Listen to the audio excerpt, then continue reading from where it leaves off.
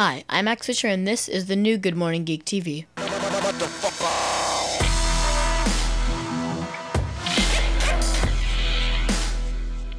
Cisco to shut down Flip video business will give pink slips to 550 employees. Okay, I've heard about this.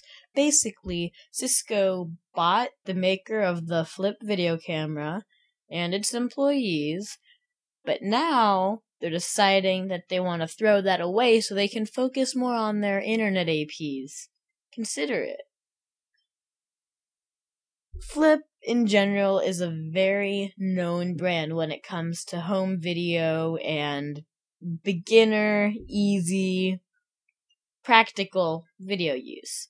I mean, if you're just looking for a video camera where you want to take videos and share it with family, friends, etc., then you'd immediately go to the Flip. It is a well-known brand, it's simple, easy, practical, and makes sense in general. But Cisco decides to just throw it away because they want to work a little more on their APs.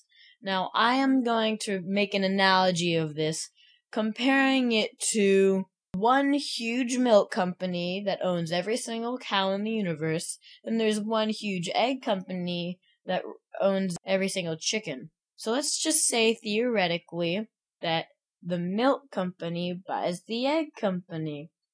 Then the milk company decides that they are making key targeted moves as we align operations in support of our, unquote, milk production. And as they move forward, their customer efforts will focus on how we help the people who buy milk. Where does that leave the people who want eggs? Nowhere. If you're looking for an alternative to a Flip camera and you're in this position, I recommend the Kodak ZI-8. It is an HD pocket camcorder for near the same price as the Flip, and it has a little bit more features. It goes up to 1080p resolution, has a macro mode and a not-so-macro mode. It can do 720p at 60 frames per second, and in general has a bigger screen. I think it looks a little bit nicer.